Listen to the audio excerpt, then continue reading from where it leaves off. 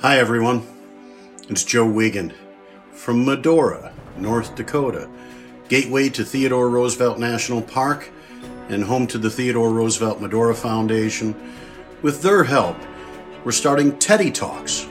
The April program is called 26 Days with the 26th President. Each and every day, I'll be reading at length from some of what Theodore Roosevelt wrote and spoke during his lifetime. As we go through, I hope that you'll understand why Theodore Roosevelt at the State Fair in Minnesota on Labor Day 1901 told the people there to speak softly and carry a big stick. You will go far. Teddy Talks are proudly presented by the Theodore Roosevelt Medora Foundation in Medora, North Dakota. To learn more about visiting or supporting our mission to connect people to the Badlands for positive, life-changing experiences, go to Medora.com. Now, enjoy the pod.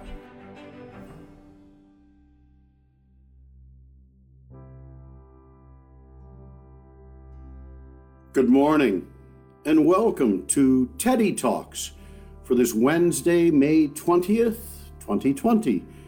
I'm Joe Wiegand, coming to you from Medora, North Dakota, gateway to Theodore Roosevelt National Park, home of the world-famous Medora musical, and this weekend, again, the Teddy Roosevelt Show. I have, for 15 years, studied and traveled and performed as Theodore Roosevelt all across the United States. A great honor to do so in the early portion of my travel, studies, and performances at the White House for Theodore Roosevelt's 150th birthday. That was October 27th, 2008.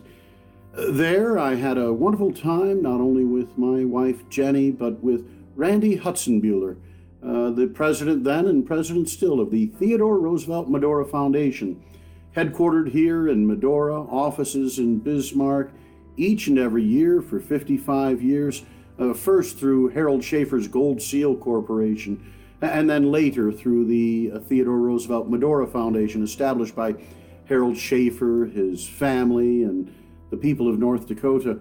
That Medora musical's been held in the summer at the Burning Hills Amphitheater. Predating the Medora musical, Old Four Eyes, in its last year, starring my good friend from Fargo, Martin Jonason. Marty played a young man as Theodore Roosevelt here, 23 years old, I think Marty was at the time. Theodore Roosevelt was 25 when he came here to the Badlands. He would later say that this is where the romance of his life began. Told a friend and colleague that if you were to take away from him every memory of his lifetime and save him but one, the one that he would choose to remember would be of his time here, ranching along the Little Missouri. And he told the people of Fargo, Theodore Roosevelt did, in 1911, touring the country, that he would have never been president but for his experiences here in North Dakota. So that may explain why the state of North Dakota and others from throughout the country are planning to build the Theodore Roosevelt Presidential Library and Museum here in Medora, North Dakota. We have been here at Teddy Talks, trying to bring to life the words of Theodore Roosevelt. It's a different thing. My performance, I do with Theodore Roosevelt, aspire to do with the character of Theodore Roosevelt, what Hal Holbrook, the wonderful American actor, has done with the character of Mark Twain. We know the writings of Mark Twain, the writings of Samuel Clemens. We know our sense of his flesh and bone and personality is interpreted to us by Hal Holbrook. I hope to bring Theodore Roosevelt to life in some way through an entertainment, but it's his own words. It's what he said and then did that corresponded so directly with what he said that made him Mount Rushmore worthy and made him a person who gained a great deal of support from the American people for his agenda, and then in traveling the world was lauded in Europe as a representative of the American people. We'll get to some of that as we review some of these dates in history, but I'm glad to announce that we will, in addition to what we've done with the Bully Pulpit Golf Course, with the Badlands Pizza Saloon, Everything's being done under the guidelines here of North Dakota Smart Restart. We'll continue to do so even as we have a performance Saturday night and Sunday night, 7:30 p.m. Mountain, at the Old Town Hall Theater. If you come for one of those shows, purchase your tickets online. The seating in that 204-seat theater will be limited to 55 or so individuals. So what we've got planned is to proceed, well, let me put it this way. In 1933, Cousin Franklin, in his inaugural address as President of the United States, he in the midst of that Great Depression and with overwhelming support of the American people, he reminded us that the only thing we have to fear is fear itself. Studying the religions of the West and the East, my own Christian faith, it seems that we are so very often counseled against fear and worry. At the same time, in that year 1933, one of Franklin Roosevelt's administration's responses to the Depression was the Civilian Conservation Corps, the idea of national service to the country, and in this case, employment of young men and their dispersion out throughout the United States and their training and skills. Here at Theodore Roosevelt National Park, though these projects predated the national park, this was national forest and still public lands in so many areas and ways, there was tourism still here in the area. And so the Civilian Conservation Corps during the Great Depression had 3 different companies of the CCC located here in the Badlands, sponsored by the North Dakota State Historical Society. From those camps, those men built the River Bend Overlook in today's North Unit, the wonderful stone and wood building that many of us hiked down to in looking over that big bend. A couple of the shelters in the Juniper Campground in the North Unit date to the Civilian Conservation Corps days, as did the historic eastern entrance, since abandoned for the new entrance to the South Unit of the park. But I do believe when my friend Joyce in Williston mentioned being a child at those dedication ceremonies in June of 1949, if I recall, those ceremonies were held at that eastern entrance. The entrance pylons and station were built by the Civilian Conservation Corps, as was much that's at our Demore Park, the base for the statue, the wall work and iron work there, some of the work out at the Chateau Demore State Historic Site from the Civilian Conservation Corps. It's the alliteration there, the acronym, the 3 C's. As the Medora community moves forward, we are going to be guided by North Dakota Smart Restart and also by our own 3 C's. We're going to be clean. Everyone's going to be wiping things down and washing hands and using disinfectant and antibacterials. We're going to be careful. We're going to do things in a smart way that first starts with thinking through social distancing, eliminating items that might be touched. We're also going to be considerate. We're going to be clean, careful, and considerate. We're going to make sure that we want you to feel comfortable when you're here. So we're going to do everything we can to be considerate of what it means to live up to our obligation in hosting people, even at a distance. I'm afraid for the first time, Teddy Roosevelt show will be conducted without the wonderful joy I have in shaking hands with audience members after a performance. So do come to Medora, join us here this Memorial Day weekend. We'll practice our 3 C's under the rubric of North Dakota Smart Restart, and we hope that you'll join us here. Today's date in history references some of the things that were on my mind. May 20th, 1497, we're going back to the age of exploration for our first 2 mentions. You might have learned of John Cabot sailing the northeastern coast of what is today the United States and Canada, out in the areas of Newfoundland, Newfoundland, Nova Scotia, and Maine, perhaps. He sailed from Bristol, England, on this date. Some records claim May 2nd, but most say May 20th as the date. His real name, though, I did not know this, Giovanni Cabato. He was indeed born, he's from Italy. What particular place in Italy? I did not make note.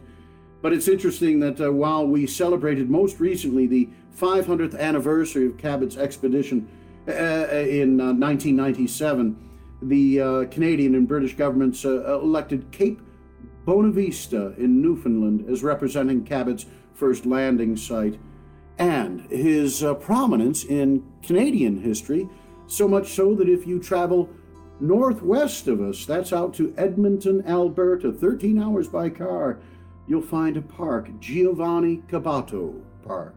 We mentioned that the Canadians were ahead of us in establishing a National Park Service, and they were ahead of me in remembering Giovanni Caboto. May 20th, 1506, in Castile, Spain, Christopher Columbus, the Italian explorer who discovered the Americas, born in Genoa, he died in Spain. The Mecklenburg Declaration, and in the controversy of history sometimes referred to as the Mecklenburg Resolution, May 20th, 1775. In irony, this is in Charlotte, North Carolina.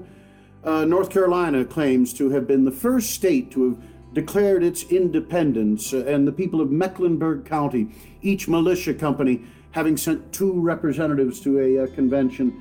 On the evening of May 19th, 1775, it came to those convention delegates assembled news from the previous month of the Battle of Lexington having occurred up north, and so the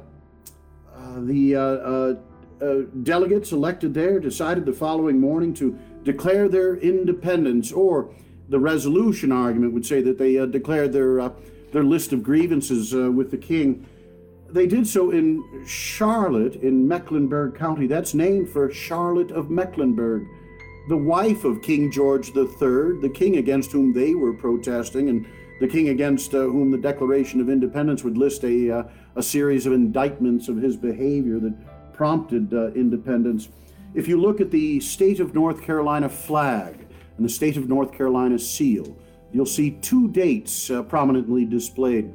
The first is May 20th, 1775, referencing the Mecklenburg Declaration or resolutions. The other is April 12th, 1776, when the North Carolina Assembly or Legislature, Provincial Congress, instructed its delegates to the convention in Philadelphia to vote for independence.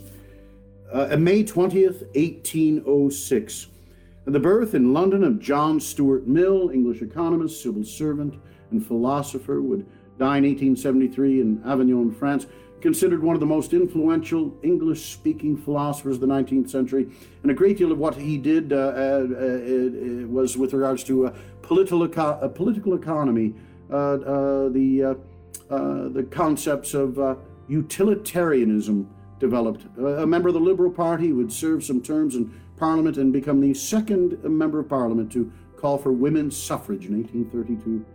May 20th, 1818, on this date of the birth in Onondaga County, New York, of William Fargo, American businessman and politician, the former mayor of Buffalo, New York during the Civil War, co-founded his namesake, Wells Fargo, first as an express company, would also then found and be president of American Express, and he would be a director of the Northern Pacific Railroad. When the Northern Pacific Railroad successfully came across the Red River of the North and began to make its way westward from what had been called Centralia, the little village in 1871 was renamed Fargo. So that little city, it's not such a little city in the scale of North Dakota. It's our largest city, some 125,000 people or more living in Fargo. And, of course, the one spot in the state of North Dakota, other spots as well, but that's the one spot where the numbers have been pretty steady and dramatic, but definitely within the ability of the great hospitals and healthcare people, our doctors and nurses and the state health officers. But Fargo is on our mind today, the birthday of your namesake in New York on that date. May 20th, 1834, the death of the Marquis de Lafayette, Marie Joseph Paul Yves Jacques Gilbert du Motier, Marquis de Lafayette. There could have been no more prominent hero in our Revolutionary War, perhaps, than George Washington. Came at the age of 19 as a wealthy nobleman from France. He was made immediately a major general, was wounded at the Battle of Brandywine, returned to France advocating French support for the American Revolution. Successful, he returned, took up leadership in the United States, in the French and American forces, and would be involved in the surrender of Cornwallis at the Battle of Yorktown. He came back to the United States in 1824, helping the country to celebrate the 50th anniversary of independence, had a great tour of the country, and at Bunker Hill grabbed some soil that he said would lay atop his grave when he would be buried later in life. His namesake, Lafayette College, is in eastern Pennsylvania. All of the Fayettevilles and Fayette counties, the Lafayettes, and including Fayetteville, North Carolina, which he visited on that tour, his named for Lafayette. A great deal between the French and American people that is remembered in his name. And you might even recall that the Lafayette Escadrille was a squadron of the French Air Service during the First World War, composed largely of American volunteer pilots before we got into the war, including famously some African Americans who had come to the service of the French prior to our own doing so. Well, May 20th, 1861, on this date, the state of Kentucky proclaims its neutrality, and North Carolina seceded. It would be, of course, in their minds in North Carolina, given the history of the Mecklenburg Resolution, to make such a resolution on May 20th. May 20th, 1862, President Abraham Lincoln signs the Homestead Act into law, opening 84 million acres of public land to settlement. The Homestead Act would be amended several times through its history. During Theodore Roosevelt's administration, amendments would be made in 1904, again in 1909, that allowed for larger acreage rather than the 160 acres standard in a homestead under the previous laws. This increased to 620 acres in Nebraska in 1904 and up to 320 acres in 1909.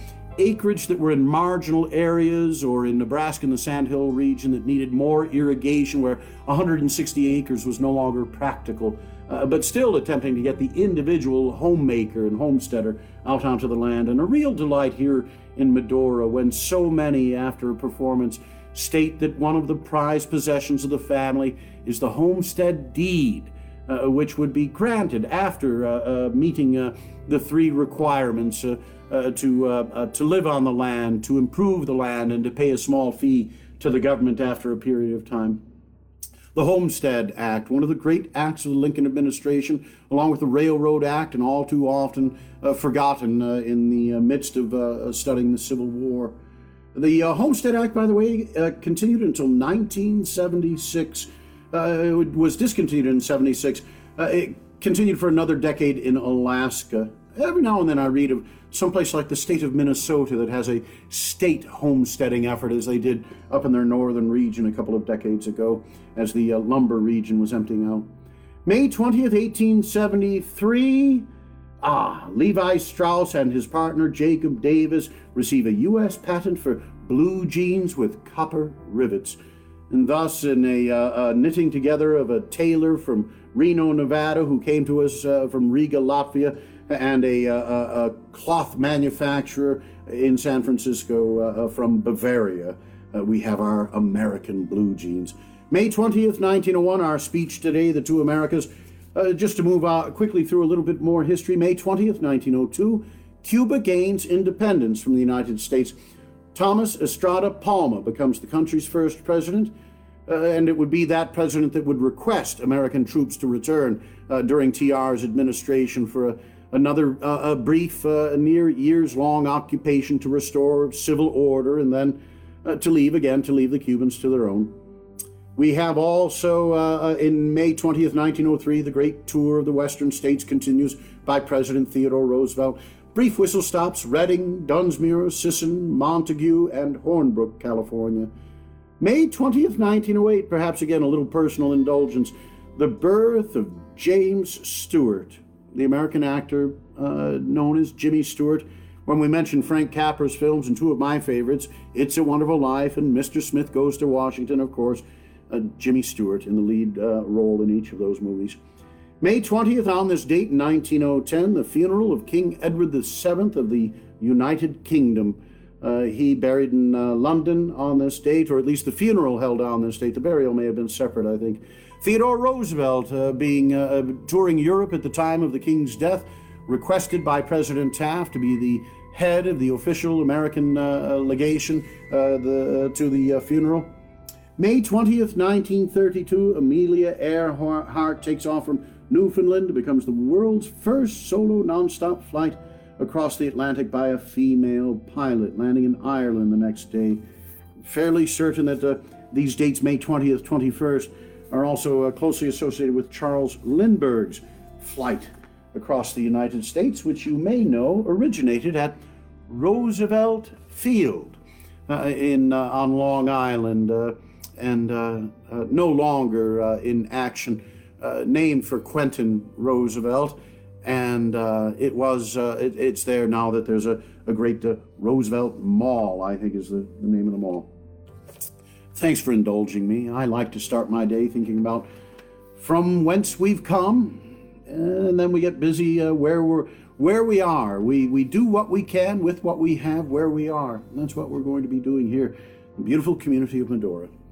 So this speech was given on the inaugural day, the opening of the Pan American Exposition, planned for years by the leading citizens of Buffalo, New York, hosting the world in the grand tradition of world's expositions.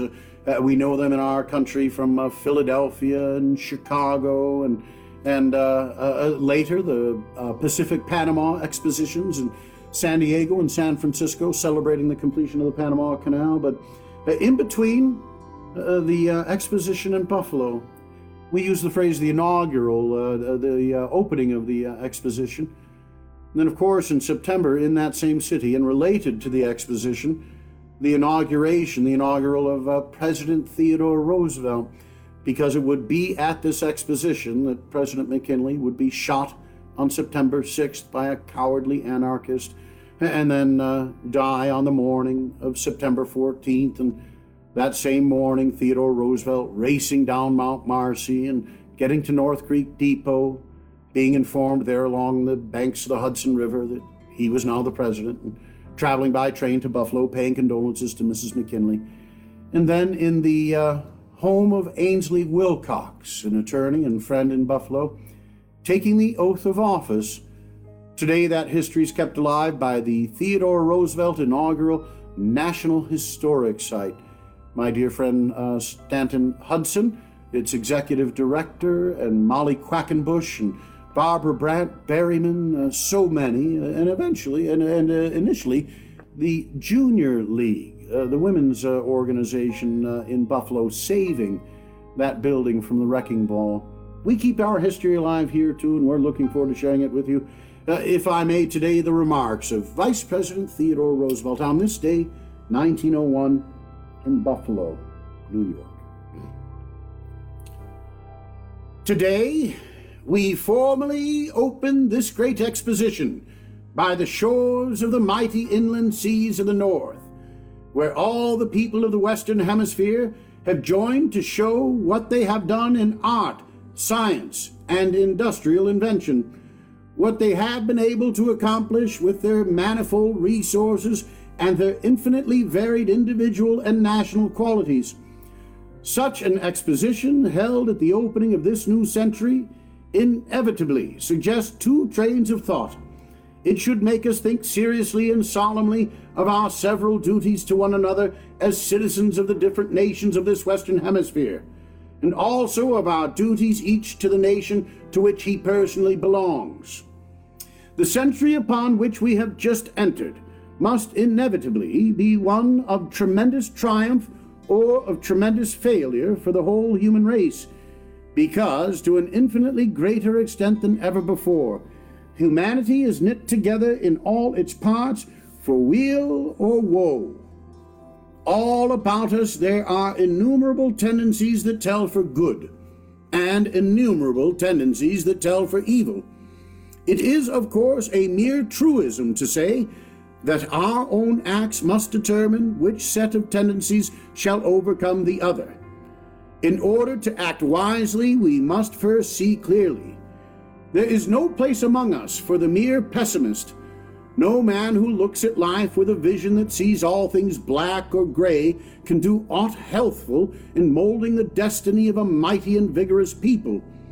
But there is just as little use for the foolish optimist who refuses to face the many and real evils that exist, and who fails to see that the only way to ensure the triumph of righteousness in the future is to war against all that is base, weak, and unlovely in the present.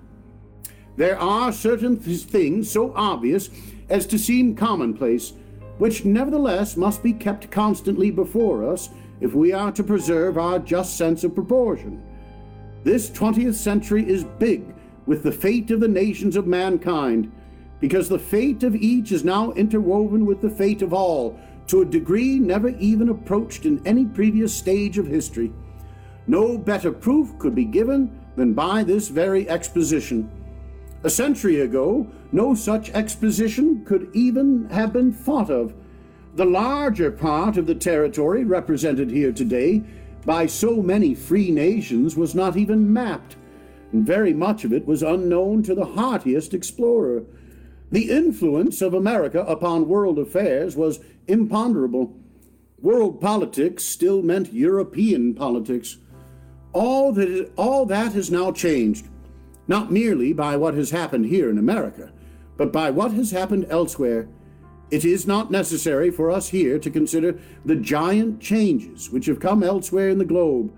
The treat of the rise in the South Seas of the great free commonwealths of Australia and New Zealand, of the way in which Japan has been rejuvenated and has advanced by leaps and bounds to a position among the leading civilized powers, of the problems affecting the major portion of mankind, which call imperiously for solution in parts of the old world which, a century ago, were barely known to Europe, even by rumor.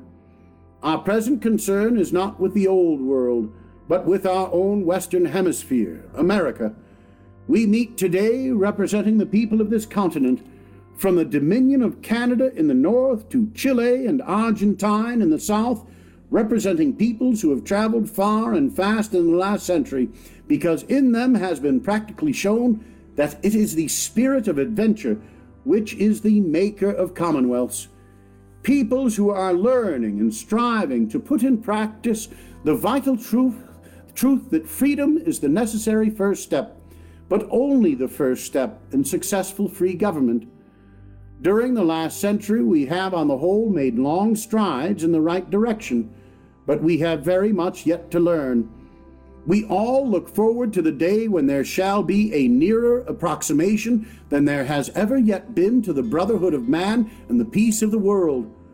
More and more we are learning that to love one's country above all others is in no way incompatible with respecting and wishing well to all others, and that as between man and man, so between nation and nation, there should live the great law of right.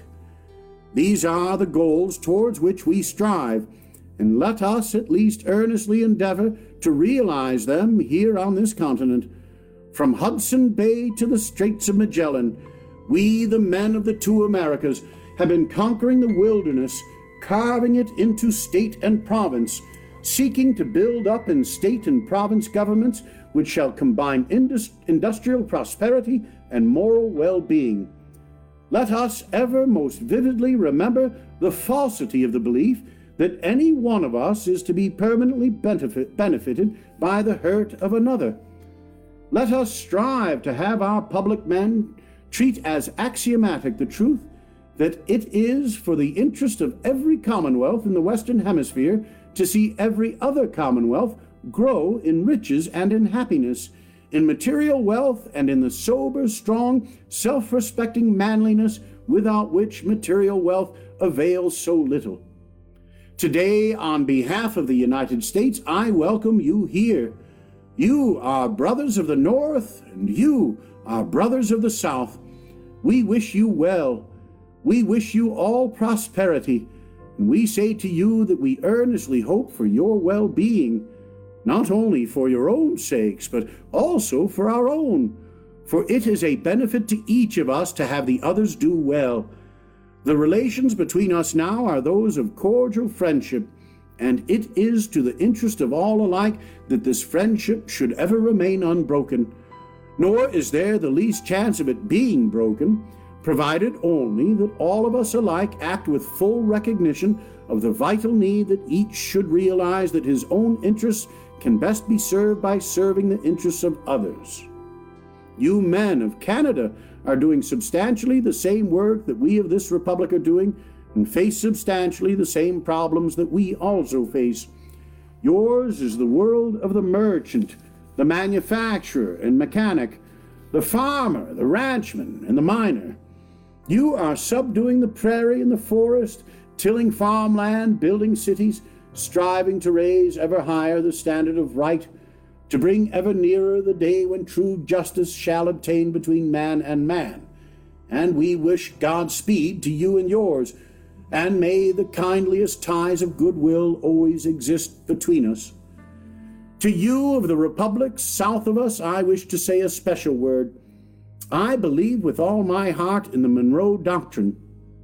This doctrine is not to be invoked for the aggrandizement of any one of us here on this continent at the expense of anyone else on this continent. It should be regarded simply as a great international Pan-American policy vital to the interests of all of us. The United States has, and ought to have, and must ever have, only the desire to see her sister commonwealths in the Western Hemisphere continue to flourish, and the determination that no old world power shall acquire new territory here on this Western continent. We of the two Americas must be left to work out our own salvation along our own lines, and if we are wise, we will make it understood as a cardinal feature of our joint foreign policy that, on the one hand, we will not submit to territorial aggrandizement on this continent by any old world power, and that, on the other hand, among ourselves, each nation must scrupulously regard the rights and interests of the others, so that instead of any one of us committing the criminal folly of trying to rise at the expense of our neighbors, we shall all strive upward in honest and manly brotherhood, shoulder to shoulder. A word now especially to my own fellow countrymen. I think that we have, all of us, reason to be satisfied with the showing made in this exposition, as in the great expositions of the past, of the results of the enterprise, the shrewd daring, the business energy and capacity, and the artistic and, above all, the wonderful mechanical skill and inventiveness of our people. In all of this we have legitimate cause to feel a noble pride, and a still nobler pride in the showing made of what we have done in such matters as our system of widespread popular education, and in the field of philanthropy, especially in that best kind of philanthropy, which teaches each man to help lift both himself and his neighbor by joining with that neighbor hand in hand in a common effort for the common good. But we should err greatly, we should err in the most fatal of ways, by willful blindness to whatever is not pleasant, if, while justly proud of our achievements, we fail to realize that we have plenty of shortcomings to remedy, that there are terrible problems before us, which we must work out right, under the gravest national penalties if we fail. It cannot be too often repeated that there is no patent device for securing good government, that after all is said and done, after we have given full credit to every scheme for increasing our material prosperity, to every effort of the lawmaker to provide a system under which each man shall be best secured in his own rights, it yet remains true that the great factor in working out the success of this giant republic of the Western continent must be the possession of those qualities of essential virtue and essential manliness which have built up every great and mighty people of the past, and the lack of which always has brought and always will bring the proudest of nations crashing down to ruin. Here, in this exposition, on the stadium and on the pylons of the bridge, you have written certain sentences to which we all must subscribe, and to which we must live up if we are in any way our measure to do our duty. Quote, "Who shuns the dust and sweat of the contest, on his brow falls not the cool shade of the olive," unquote. And, quote, "A free state exists only in the virtue of the citizen," unquote. We all accept these statements in theory, but if we do not live up to them in practice, then there is no health in us. Take the two together always. In our eager, restless life of effort, but little can be done by that cloistered virtue of which Milton spoke with such fine contempt. We need the rough, strong qualities that make a man fit to play his part well among men. Yet we need to remember even more that no ability, no strength and force, no power of intellect or power of wealth shall avail us if we have not the root of right living in us, if we do not pay more than a mere lip loyalty to the old commonplace virtues which stand at the foundation of all social and political well-being. It is easy to say what we ought to do, but it is hard to do it. And yet no scheme can be devised which will save us from the need of doing just this hard work. Not merely must each of us strive to do his duty. In addition, it is imperatively necessary also to establish a strong and intelligent public opinion which will require each to do his duty. If any man here falls short, he should not only feel ashamed of himself, but in some way he ought also to be made conscious of the condemnation of his fellows, and this no matter what form his shortcoming takes. Doing our duty is, of course, incumbent on every one of us alike, yet the heaviest blame for a dereliction should fall on the man who sins against the light, the man to whom much has been given and from whom, therefore, we have a right to expect much in return. We should hold to a peculiarly rigid accountability those men who in public life, or as editors of great papers, or as owners of vast fortunes, or as leaders and molders of opinion in the pulpit, or on the platform, or at the bar, are guilty of wrongdoing, no matter what form that wrongdoing may take. In addition, however, to the problems which under protean shapes are yet fundamentally the same for all nations and for all times, there are others which especially need our attention because they are the especial productions of our present industrial civilization. The tremendous industrial development of the 19th century has not only conferred great benefits upon us of the 20th, but it has also exposed us to grave dangers. This highly complex movement has had many sides, some good and some bad, and has produced an absolutely novel set of phenomena. To secure from them the best results will tax to the utmost the resources of the statesman, the economist, and the social reformer.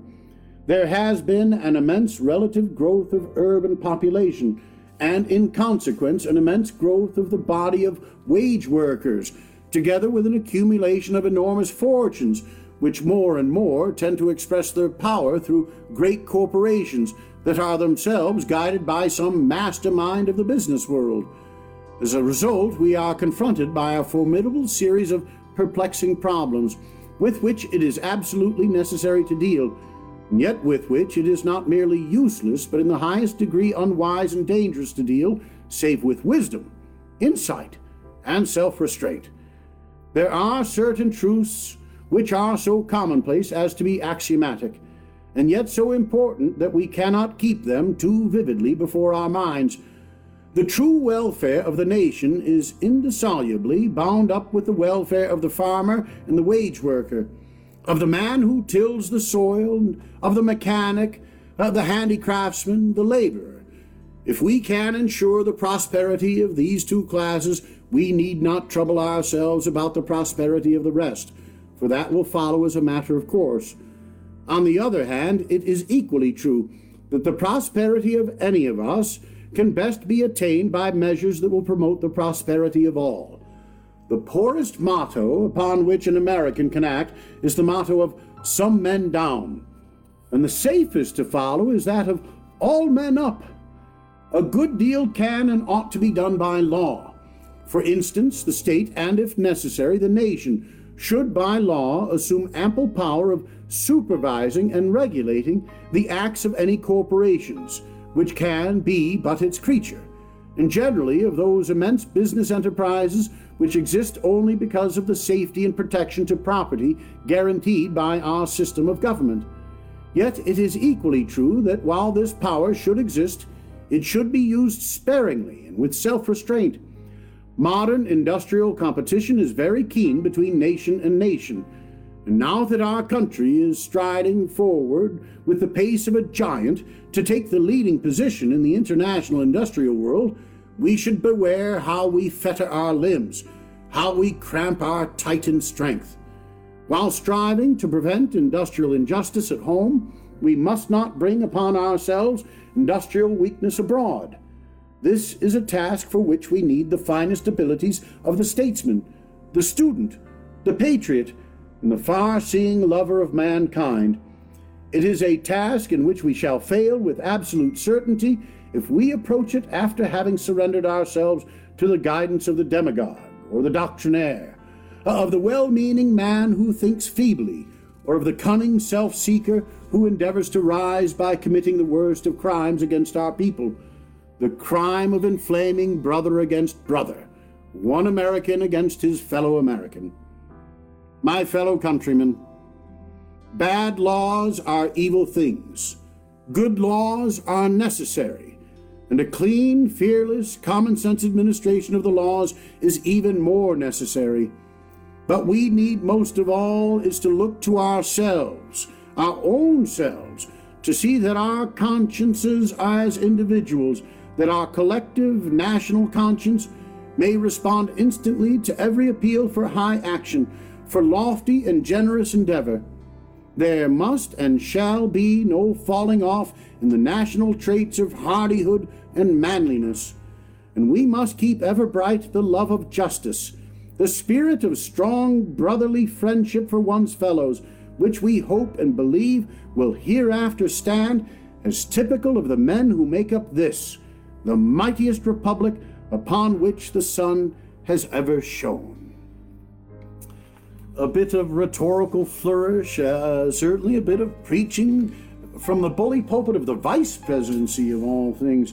Theodore Roosevelt welcoming the world to the Pan American Expo on this date, May 20th, 1901, in beloved Buffalo, New York. So much history and so much history to be made by the people of this country. I hope you'll be able to come to Medora this summer, and that the character, the story of Theodore Roosevelt will be able to inspire you to do great and mighty things. This is Joe Wiegand. I wish you all the best from Medora, where we're doing what we can with what we have, where we are, in the spirit of Theodore Roosevelt. And we wish you all the best. Goodbye, good luck. See you tomorrow here at Teddy Talks. I'll post a little something about the programs to come for the rest of the week. Take care.